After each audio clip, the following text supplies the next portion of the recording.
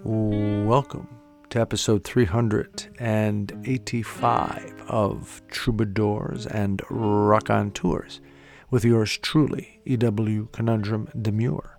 On this week's episode, we have a grand conversation with regular contributor Frank Little Bear Deerfoot, professor of Native American Studies, performing artist, musician, among other things. We talk about the pandemic, about old normal into new normal, dealing with the system, Navajo and the Sioux, body bags instead of aid to indigenous people, reflecting on where our energy is going to be best used, breaking cycles, ignorance, and he shares a story of discrimination, as well as some live music with a flute that was gifted to him. Again, a grand conversation this week with Frank Little Bear Deerfoot. We also have an EW essay titled Flags. We share an excerpt from Colson Whitehead's Pulitzer Prize-winning novel, The Underground Railroad. And we have a poem called Yellow Hue. All of this, of course, will be imbued and infused with the wonderful energy of several great tunes. It is so nice to have you with us. Let's get to it. Episode 385 of Troubadours and Raconteurs.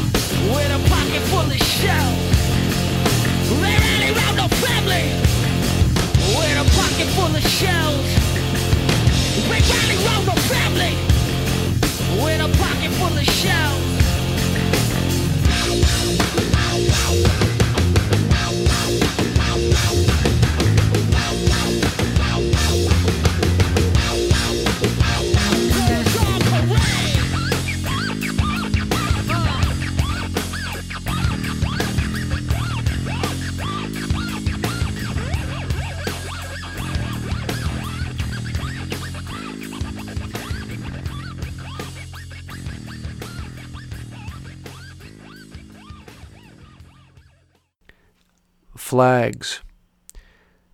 Last night I witnessed perhaps the most arrogant, delusional event in the history of the South Lawn.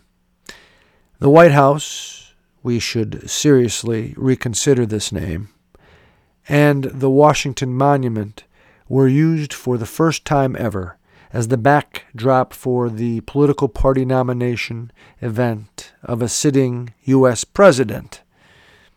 Lies, divisive rhetoric, bone-headed posturing, all so reminiscent of despots and dictators. Using our Capitol grounds and monuments meant to represent our greatest ideals as a means to brand and brandish the self-indulgent lies of a group of entitled thieves forever working to maintain and expand their empire of privilege and small-minded groping for more of whatever they believe is needed to protect their positions of power. Guns, the police, business, money, fear, immigrants, war, walls, aliens, hate, mobs of criminals of color running rabid to the suburbs, public schools given to the rich for profit, God, flags, fools fearful they aren't fitting in. So then we could all claim that we are the greatest people and country to ever exist on this planet Earth. All of the good folk here, most certainly a plurality, must find a way to dig deep and truly work together as a genuine bond of humanity to thwart these evil efforts, despite the real challenges that exist, as we the people work in ways aspirant of truth and honesty.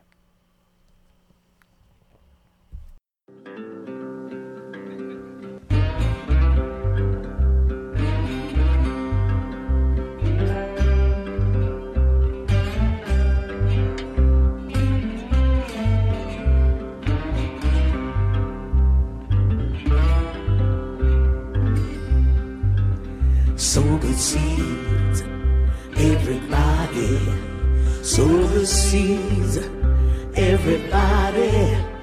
On the mountain, down in the valley. You're gonna reap just what you sow. Sow by walking, sow by talking, sow by everything you do. Don't mind no one. Keep on sowing, you're gonna reap just what you sow. Sow good seeds, everybody, everybody. Sow good seeds, everybody. On the mountain, down in the valley. You're gonna reap just what you sow. Hark the voice of Jesus calling.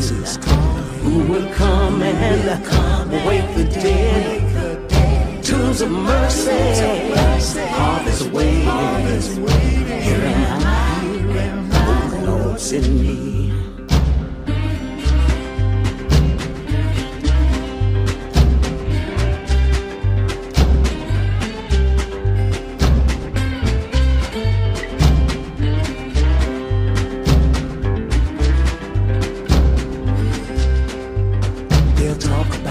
Talk about you. They'll vilify you. Call you everything except the child of God. They don't mind them no mind what they're saying. They're gonna read just what they sow.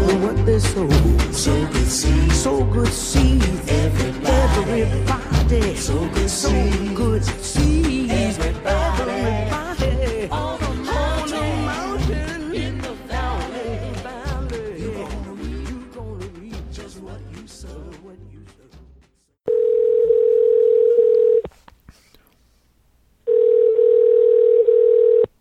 Hello? Frank Little Bear, is that you? That's me. How you doing? Good. E.W. Conundrum here from Troubadours and Rock On Tours. It's good to have you on the show again. Yeah, appreciate it. I always look forward to being a contributor. It's always inspiring. Yeah, same here. We need inspiration for sure, given these really challenging times, I guess you could say. I mean, times generally are challenging, I suppose, right? But these are extraordinarily challenging. Yeah. So let me just give some folks a little background on our guest in case they haven't heard this segment before. Frank Little Bear is a regular contributor, I'm happy to say, to our program. He is a professor of Native American Studies. He's a musician and a performing artist, among other things. And today I believe he's going to do a performance for us at some point, a live performance. And we're going to, right? Did we set up for that? Absolutely. So, Frank Little Bear, let's talk about the obvious thing first. We'll start off with the pandemic. How last time we talked, it was just getting going, so to speak, and we were trying to figure out, how our communities were going to respond, how we, with our families, were going to respond. How are things going? You're down in York, Pennsylvania, right? Yeah, York has been. It's kind of a weird feel in this neck of the woods. As you know, we have the governor right up the road from us in Harrisburg. So, and everybody has opinions on things being shut down, things being open, how things should be open, how things should be closed, mask wearing, non-mask wearing, and I know it's going on all over. So, several months now in, who would have thought it would have lasted this long, or has become either politically driven or whatever in some regard. But yeah, a lot of people are, I think it's really wearing on everybody because, we're all itching to get back to the old normal instead of this new normal that they keep talking about. And I know, like, for my kids that are getting ready to go to school, the school districts are doing a phenomenal job, first off, let me say, because they really are trying to provide the best scenario and best and safest environment for these kids to excel in their learning academics. However, they're given so many parameters, right, to try to make sure it is to that level for them. And in doing that, it kind of, there's a lot of opinions, a lot of things that are changing. I can't tell you how many emails I got from school districts and the county on, here's the direction we're going in, and the next day, let's scratch that. This is the direction we're going in. So, I think we're just taking it all day by day like everybody else. Yeah. So I don't have really much of an opinion on it. I just kind of go with it. You can't fight a system that you're not going to win against, and only going to create more problems for yourself and a headache for somebody who's just doing what they're told. Yeah, and the system, I guess you're saying, is the state government, the federal government, things like that, the local government. Yeah, absolutely. Yeah. And the CDC puts stuff out, and the government puts stuff out, and the hospitals are putting stuff out, and scientists are putting stuff out, and nobody knows really what to do, but they're trying to do the best case and the safest case, and and I'm sure in your area, it can be a big inconvenience because what you're used to doing or something that you need to have done, like even going to the doctor's office. If, now you can't go to this area, you have to go to this one. You have to be tested before you get to go here. It's a lot of craziness that's kind of going on, but, you just kind of have to roll with it. Yeah, and I understand, based on some of the articles I've read, that, individuals, fellow citizens in our community who are indigenous, those communities are having a tougher time with the pandemic. Is that? Oh, absolutely. Yeah. Yeah, the Navajo right now are one of the hot spots. The Lakota out in the Dakotas, they are, and all the way up to Nebraska. A lot of the Sioux nations are really fighting to keep it outside because, and I think this is what most people don't realize. So if you're part of the lower 48 and, you're under Bureau of Indian Affairs, we don't have the same healthcare system that you do, that most people do. There's no allotment for that in some of those areas. It is what it is and what they give you. And some of those treatment plans, can take a very long time to reach the people in need. So if the elders get sick, especially, or those key demographics, they may not see treatment at all in the time frame that's needed to keep them alive. So, and that's why it's such kind of a fear status for them, because they're used to this sort of, that sort of drive. They're used to that, okay, this is what we have to do to prepare ourselves because we're probably going to get the short end of the stick on everything. Some like the Navajo, I don't know if people are following the news, they see that a lot of them out there, they're the last ones to get any assistance in the things. And there's a thing all over the news, and it made it to Facebook first, but it was actually it was one of the truer content stories. They were sending body bags to them first instead of the aid and masks and other things that they absolutely needed. And it kind of really, it was hurtful. It was like, well, are we supposed to just be forgotten again? So that was, and I was getting, out here because, we do a lot of work with different nations and different indigenous people and communities. And it was kind of, hey, what's your idea for this? Do you have an outreach on the East Coast, something that, we could, might be able to help and sort of network with? So, trying to put all those pieces together can be really, really hard, especially when, there's travel bans and there's, people don't want you to go to state, people don't want you to do things, and constantly making phone calls and trying to set up meetings. But, at the end of the day, it's like, we have to take care of each other. We're all human beings, and this is something that, it doesn't discriminate. It doesn't care if you're black, white, red, or yellow. It doesn't care now that we're finding out what age you are. So it doesn't, particularly care what side of the political aisle you're on.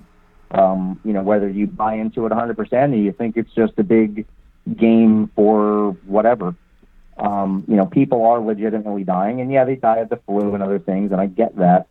But this somehow has really grasped a lot of people, right? And it seems that, at least for an Indian country, it's they're seeing sort of the worst of it too. And typically it's not that much talked about for some of the stuff that goes on out in those territories, but it should be a wake-up call, I think, for everybody, for all of us, to say if all we have to do is wash hands, wear a mask if we're in a store for the few minutes we're in there, be polite to each other and cautious for people that are a little bit more susceptible to the infection. It's just common sense, right? I mean, there's people with cancer that you probably run into every day that have a weakened immune system, and you don't realize if you have a cold, you could affect them. So just taking those little precautions, I think could go a long way either way. Yeah, I agree. Thanks for that insight. I appreciate hearing, because you don't hear about how Indigenous people are faring during the pandemic as much as we could and should, via mass media. So I appreciate that, and hopefully things get better for everyone, and including, of course, those who are struggling with it even more so than normal. Again, people of color, Indigenous folks, and it's strange why that is. I don't get it scientifically, why that is occurring. I'm not sure. I know some of it has to do with social problems that keep people from being as strong and prepared as they could be or should be from anything like a disease that attacks our systems. Nutrition, healthcare, things of that nature. Being able to even have the privilege of and the luxury of quarantining yourself instead of going to work to make ends meet. So many things, I'm sure, feed that reality where, again, people of color, Indigenous folks are being affected more so by this pandemic in our country. It's very complicated, for sure. Frank Little Bear is on the program, and we're going to talk a little bit about let's shift gears. If you're good with that, unless you want to say anything else on the pandemic. No, I like I said, I don't know what to really say about it. I don't, I can't say I have too much of an opinion on it because it's out of my hands. Like, what am I going to do about it, right? What are you going to do about it? It is what it is, and we just have to kind of go with it and go with what some of the rules and regulations are. And like I said, I know it's uncomfortable for people, but you're kind of fighting a system you're not going to win. I was just talking to somebody the other day about that, because he asked, well, what is your take on this? And he was like, well, I can't believe you're just so, like, not passionate or riled up, or it doesn't get you mad about it. And it's like, there's things that in this world you cannot control. And all through history and time, it's like, yeah, you can get mad about it, but where's your energy going to be best served? Is it going to be best served being a better human being? Or is it going to be best served fighting something that's just going to make more people upset? And, you're truly conflicted on it because you just don't have all the facts. You know what I'm saying? I do. The one thing that I understand, I know you, so I better than probably anybody listening, unless your family's listening. And I know where you're coming from with that statement. But some folks would probably say, well, that could be a justification to not do anything, to be apathetic, to throw your arms up, saying, you can't win anyway, so why even try? What do you say to people who would have that concern with your philosophy?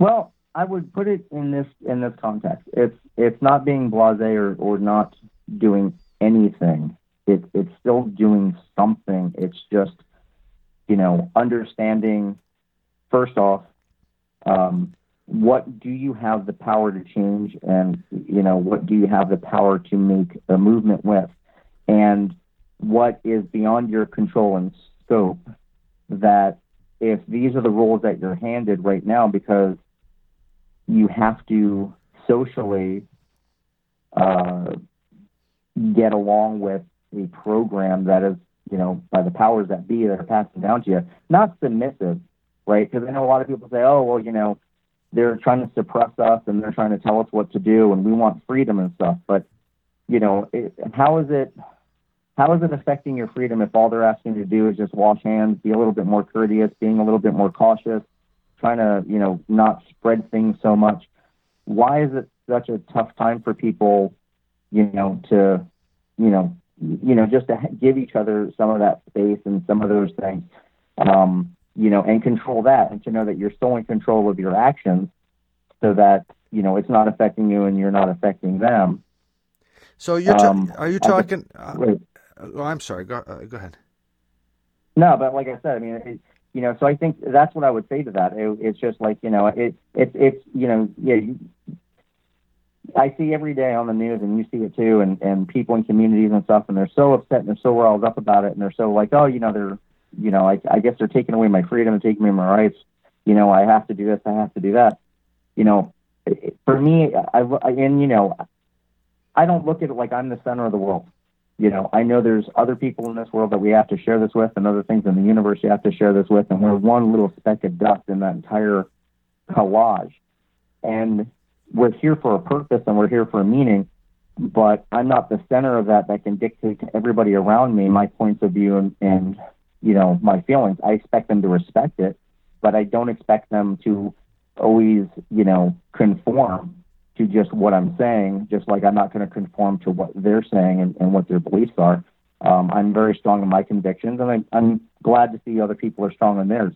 But we have to share that, and we have to respect each other in that regard. And, when we're in the midst of something that, like a disease that we see is killing people, even around flu season and other things like that, we need to take pause, and we just need to kind of take a breath and realize, well, it's uncomfortable. I've got to do X, Y, and Z. But if that's what it's going to take so I can go to the store and, buy a freaking thing of toilet paper, then it is what it is. Yeah, I get you. And I guess you're speaking to the folks who complain that the government is making them sort of behave in ways that they didn't have to behave in the past, like wearing a mask or not, places of business or social gathering being closed down, that kind of thing. Right. And you're saying it's not worth fighting that system because you can't beat it, but at the same time, you agree with what the system is telling us to do with regard to how we prepare ourselves to beat the pandemic. That's the thing I'm trying to get clear on. There's got to be some truth. If you take it from a common sense approach, there's some truth in it. There's a lot of just common sense practices that people take for granted. Like I said, with the Sioux, the Navajo, and a lot of our indigenous people, one of the biggest things, and I think one of the biggest misconceptions, was the cleanliness that we prided ourselves on within our tribes. So, again, you're looking at a tribal people that literally went out in the woods, killed, skinned, cooked animals, tanned hides, and then wore them as clothing. The last thing you're going to ever want to do is bring that back to your village, not clean it properly, and create some sort of biological disease that's going to make you sick for wearing it, pass on to somebody else who's in your nation, and then make everybody sick, and eventually, have some sort of fatal epidemic. So, and when the Europeans were coming here, it really was surprising how many of them didn't bathe for days on end. They worked really hard. They tried to build civilization, but they had very poor hygiene. And when they saw what we were using as far as different, soaps and things to wash our bodies and keep ourselves smelling good, and things that we were taking in to keep, our nutrition good, it kind of gave them more insight. And again, part of it was too, historically, if you look at it, when they came here, they didn't realize, it's like you're in a new land. So, you may not identify what this herb is or what this plant is, or can I eat that animal? So they were kind of having to learn a lot of that from those that did get along with indigenous people, that did, get along with some of the tribes. But like I said, we really did pride ourselves on our cleanliness. So, when we hear about these things about, hey, making sure you guys are cleaning yourselves and making sure you smell good and making sure you're having to do this, it's a common sense approach, because, I would hate to be out working all day in the fields, coming in, spinning in my bed, passing on the muck and whatever all around me, and then see that start to kind of affect every other part of my environment, and then making people sick because it's just a filth that you're in. So, is it so hard to say, hey, wash your hands for 20 seconds? You mind wearing a mask, or if you can't wear a mask because of whatever's going on, people will go out of their way to make sure you can still get your groceries and still get your things, and do car to car, person to car pickup and home deliveries and stuff like that. So they're doing everything in this community right now and in this world to try to make it convenient for everybody to live as best as we can in the society that we have. So, like I said, that's the thing that kind of blows my mind. It's like, they wear a mask, they throw it on the ground. They take, and I don't know if you probably saw this up in your neck of the woods. People were wearing rubber gloves all the time, but then instead of throwing them out in the garbage can, they were throwing them on the ground, which was creating a litter problem. So, it's like, I don't know. Like I said, I think like things like that is just, it's a common sense approach. It's like, yeah, that makes sense. It makes sense to me, like before I come into your home to eat dinner, to make sure that, and hang out with you guys up there, make sure I take a shower, wash my hands and everything else, and look presentable when I walk into your place. So, it is what it is. Yeah, I guess we Europeans just continue to be less hygienic than we should. European Americans. Well, and that, if you bring it up to modern times, you look at some of the reservations and stuff, and you look at some of the people, and that does, it has affected us in those ways. We have a really high, still, drug addictions and alcoholisms, and people are going missing. We're still fighting these fights and challenges and stuff, and the spirit has been broken down in some areas, and it's been built up in other areas. And looking at it through our country and globally, it's something we all face. It's no longer just an ethnic aspect. it's, and again, it's, I've raised my kids and myself to not look at color because, you can't blame an entire culture for something someone did wrong because of a certain ethnicity. You got to look at it on an individual basis. So, we try to excel in accepting people on that human level and knowing that regardless of race, culture, and religion, we need to just help each other to be better because we have one planet and we have, one society. And, in order for us to flourish, I need to be able to know that I can count on you if I need help, and you need to know that you can count on me if you need help. So it's, again, that's that kind of common sense community mindset that I think we really need to do is, put down our egos and realize what can we really do to come together and build ourselves up to move forward. If somebody needs a hand, help them out. If, these are the rules that we have to kind of go by for right now, what's going to make it livable in the best environment so everybody's mental and emotional status can be raised up to accept what we're faced with and know it's helping us in this society and it's building us up. It may not be something I particularly like to do, but if I know it's going to make you feel better and help you and, you're a fellow human being and we need to build this community and a society together, then, we face it together. We're not separate in this. So, I don't know. I like it. Maybe I'm ahead of my time.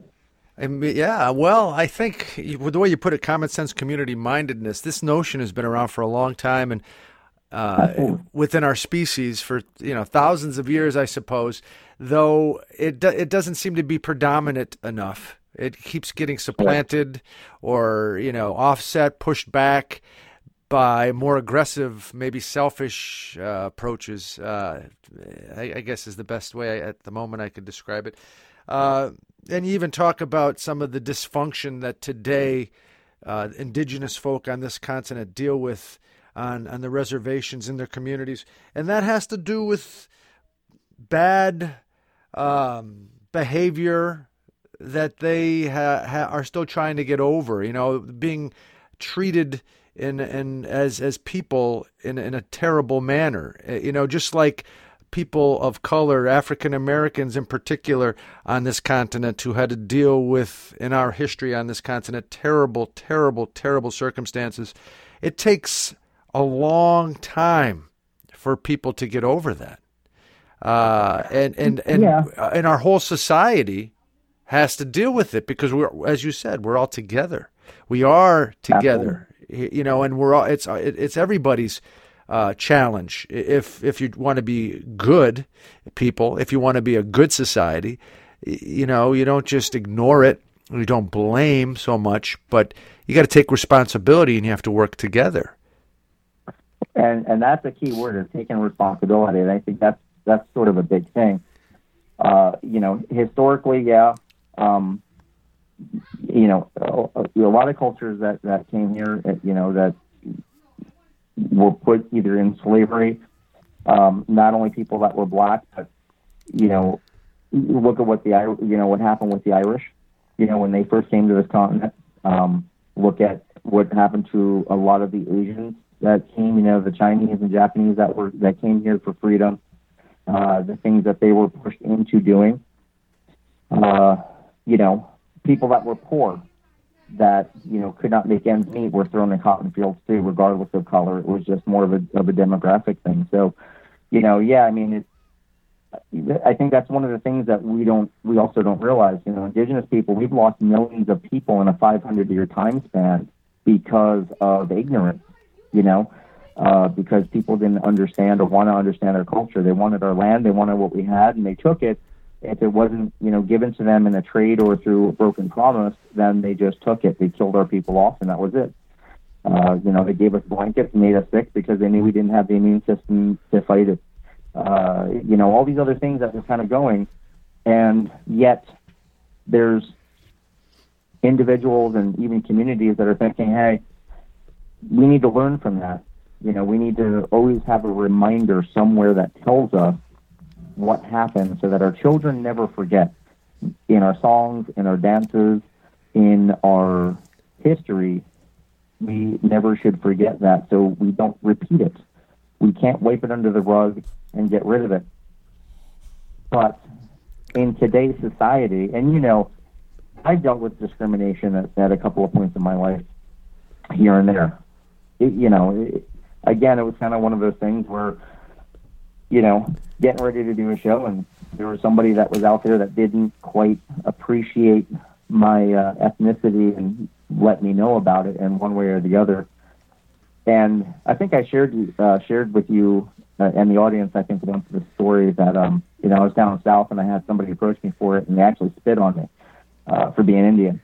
And I was like, to be honest with you, and this might seem funny, I was kind of confused about it. I was so confused that, wow, they didn't like me that much because of my ethnicity, but then there was such a sense of pride, too, that you see me so much as something that it just kind of filled me with pride. Like, wow, you hate me so much because of what I am, but you see me as like a pure part of that. So for me, I don't know, I'm weird. So, but yeah, it was kind of like, wow, I'm a little conflicted with it. Like, I know you hate me, but it's like, wow, you really like you recognize me that much as being what I am and what I represent. Like, I'm it, and that was it. I don't know. It's, like I said, it was like a weird thing. It's like you're so powerful to them; they feel compelled to push back at you. Right. Yeah. And I kind of, I accepted it, and the people that were hosting the event came over and they said to me, hey, look, I understand if you're uncomfortable now and this didn't know what has happened, you just want to pack up and go. I'm like, no, I came here to share what you asked me to do for your community. I'm here for that. We did the program. The individual stayed in the back, and then they paid for the whole thing, which I thought was kind of amazing. And, I don't think I've ever talked as fast as I did that day because I wasn't sure what was going to happen when the sun went down, sort of method. But when after the event, the person came over to me and they said, I listened to everything you said, and I can't say I now disagree with your point of view and what you've been through. I still can't get past what I was taught, and he was referring to the hate. So, and I think that's sort of a key. We sometimes live in an environment where we don't realize we are in control of, our direction and our consciousness. I can be taught my entire life, hate this because it did this to us in the past. Today, has it actually affected me other than learning the lesson, but not actually living through the history of it? And I think there's a big separation of that in what you said before, taking responsibility.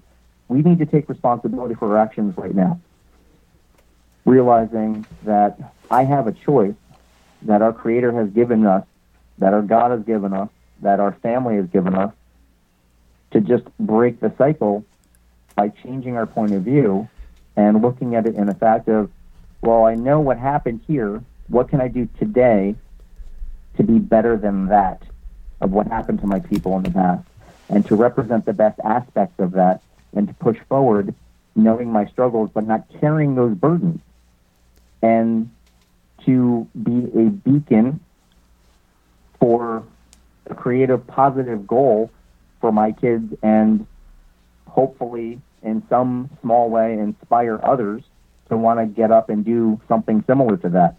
When I started my whole programs years ago, that was my big thing. If I could affect one person in my audience, if one person would hear it and would realize, hey, you know what, there's something inspiring, here that, they share their culture up there after everything they've ever been through and everything they've ever done. Maybe I can do that one day. Maybe I can get up on stage and share my culture, my drums, my music, my whatever, and give that to the audience, knowing where my struggles are from, but not living in that struggle, knowing that there's something better, knowing that I can do better, I can bring something better, and I can share something better, but never forget where you come from. So, but I think that's it. You just take responsibility more and realize, we don't, for me, and again, this is just a personal thing, not, burning down our cities and our towns and making it even more hard for our individuals to rebuild and to review, but just again realize that there's dialogue with things. When I was doing more activism work, I learned it's jumping in somebody's face and screaming at them about what my issues and problems are doesn't make them listen because they want to. But if I can talk to you, I can get you to understand whether you agree with it or not. At least I got you to listen and maybe even want to join my cause because you realize there is something here that I want to be a part of because I want to, not because I have to. Beautifully said. Does that make any sense? Beautifully said. Yeah. Frank Little Bear Deerfoot here on Troubadours and Rock on Tours. Well, that's, I think that's about as much time as we have this go round, but it just, we'll just continue the conversation as a regular segment with Frank Little Bear on the program. So thank you for this conversation. I look forward to the next one. Yep. And we want to share some music, right? You're going to share some of your music. This is an instrument that you made yourself as well, I believe. Well, the flutes that I have that I'm playing for you today were all gifts that were given to me for being a musician, being a flute player. And I do make flutes, but I always found my strongest connection with my songs are all the ones that were given to me. So the one that I'm going to play for you today is in the key of B. It was made by a gentleman down in Maryland from their company was called Bear Creations that they made, and they made some really, really great flutes and stuff. And anyway, long story short, they gifted me with this one flute, and I'd love to play for you a song today called The New Sky. It's an original piece and something I've been working on for the past 6-7 months. So it'll be heard here first on the show, so I hope you guys enjoy it. Thank you so much, Little Bear.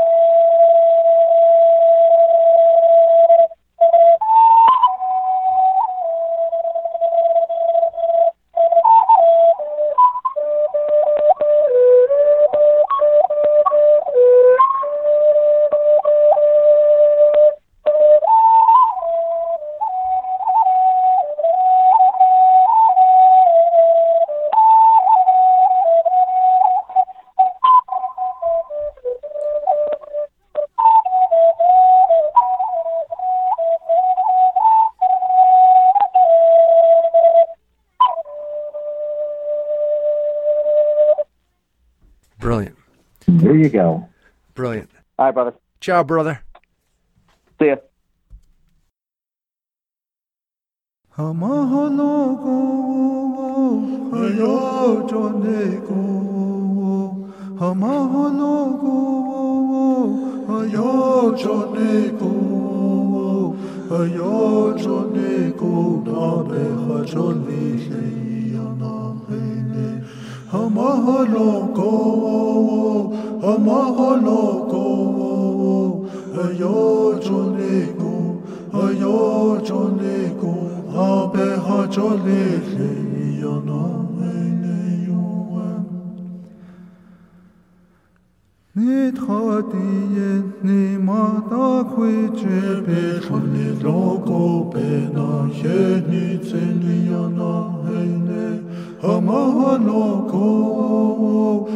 Amahaloko, Ayojoneko, Ayojoneko, Abehajolele, Yanameneyoa. Bakodone neche yorkache, Lehemata de Yekodana Habekina Chetlito, Yanahene. Amahaloko, Amahaloko, Ayojoneko, Ayojoneko, Abehajolele, Yanameneyoa. Amahaloko, Amahaloko, Ayojoneko, Ayojoneko, Abehajolele, Yanameneyoa. Amahaloko, Ayojoneko, Amahaloko, Ayojoneko, Ayojoneko, Nabehajolele, Yanahene. Amahaloko, Amahaloko, Ayojoneko, Ayojoneko, Abehajolele, Yanahene. And now, an excerpt from Colson Whitehead's Pulitzer Prize-winning novel, The Underground Railroad. Elijah Lander's father was a rich white lawyer in Boston who lived openly with his colored wife. They suffered the rebukes of their circle and in midnight whispers characterized their offspring as the union of an African goddess and a pale mortal, a demigod. To hear the white dignitaries tell it in their long-winded introductions to his speeches, Lander demonstrated his brilliance from an early age. A sickly child, he made the family library his playground, poring over volumes he struggled to lift from the shelves. At the age of 6, he played the piano like a European master. He performed concerts to the empty parlor, bowing to silent applause. Family friends interceded to make him the first colored student at one of the prestigious white colleges. Quote, "They gave me a slave pass," as he described it, "and I used it for mischief." Lander lived in a broom closet. No one would room with him. After 4 years, his fellows elected him valedictorian. He skittered between obstacles like a primeval creature who had outwitted the modern world. Lander could have been anything he wanted, a surgeon, a judge. Brahmins urged him to go to the nation's capital to make his mark in politics. He'd broken through into a small corner of American success where his race did not curse him. Some might have lived in that space happily, rising alone. Lander wanted to make room for others. People were wonderful company sometimes. In the end, he chose to give speeches.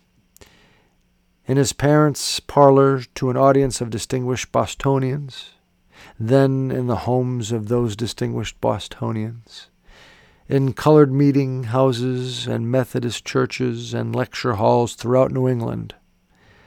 Sometimes he was the first colored person to set foot in the buildings apart from the men who built them, the women who cleaned them.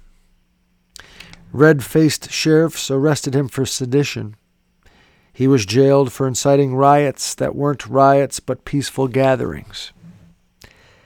The Honorable Judge Edmund Harrison of Maryland issued a warrant for his arrest, accusing him of, quote, promulgating an infernal orthodoxy that imperils the fabric of good society. A white mob beat him before he was rescued by those who had come to hear him read from his Declarations of the Rights of the American Negro. From Florida to Maine, his pamphlets and later his autobiography were burned in bonfires along with his effigy. "Better in effigy than in person," he said. What private aches nagged him beneath that placid demeanor, none could say. He remained imperturbable and strange. "I'm what the botanists call a hybrid," he said the first time Cora heard him speak. "A mixture of two different families. In flowers, such a concoction pleases the eye. When that amalgamation takes its shape in flesh and blood, some take great offense. In this room, we recognize it for what it is, a new beauty come into the world, and it is in bloom all around us."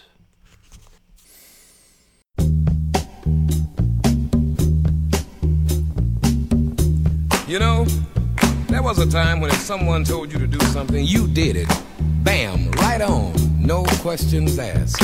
It was yes, sir, and yes, ma'am. You never said no, you know? But you know, things are changing nowadays. It's a new day, babies.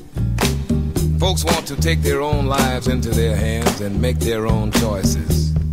No longer do they want to go along with the program because everybody says right. You know what I mean? Let me tell you what I'm talking about. You see, because I don't want no go watch for working 50 years from 9 to 5. Oh, while the boss is guzzling champagne and I'm building beer in some dive. Cause I want to be happy and free, living and loving for me. I want to be happy and free, living and loving for me like a natural man. Like a natural man. A natural man. Like a natural man. Well now, I refuse to listen to people saying that I live too high. I'm gonna taste it now before my one life streaks on by. Cause I want to be happy and free, living and loving for me. I want to be happy and free, living and loving for me just like a natural man. Like a natural man. I said a natural man. Just like a natural man. Well now I tried to do what others say that I should do. They say that I should fit in, fool 'em, fake it well. Those kind of dudes just make me crazy and blue. Man, I just can't take it. So when you see me walking, won't you notice that proud look in my eyes? My feet are on the ground and my soul is searching for the sky. Cause I want to be happy and free, living and loving for me. I want to be happy and free, living and loving for me just like a natural man. Just like a natural man. A natural man. Yellow hue. And the particles of pollen whisper honeysuckle moments of clarity through the sun reflecting so vivid a yellow hue. This milieu, warming pure human desire to breathe life and taste another morning of flowers. Here we stand, like an atom underneath waterfalls, the Garden of Eden, two fools in love, so beautiful and strong. Birds in the trees are smiling upon them. From the age of the dinosaurs, cars were run on gasoline. Where have they gone now? Now there's nothing but flowers. This was a factory, now there are mountains and rivers. You got it, you got it. We caught a rattlesnake, now we got something for dinner. You got it, you got it. This was a shopping mall, now it's all covered with flowers. You got it, you got it. If this is paradise, I wish I had a lawnmower. You got it, you got it.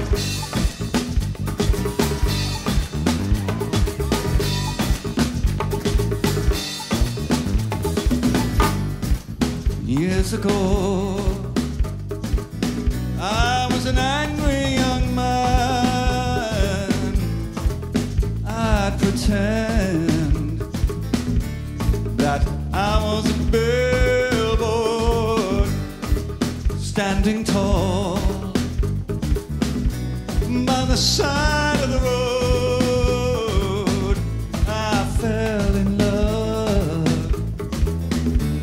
with a beautiful highway. This used to be real estate, now it's only fields and trees. Where is the town? Now there's nothing but flowers. The highways and cars were sacrificed for agriculture. I thought that we'd start over, but I guess I was wrong.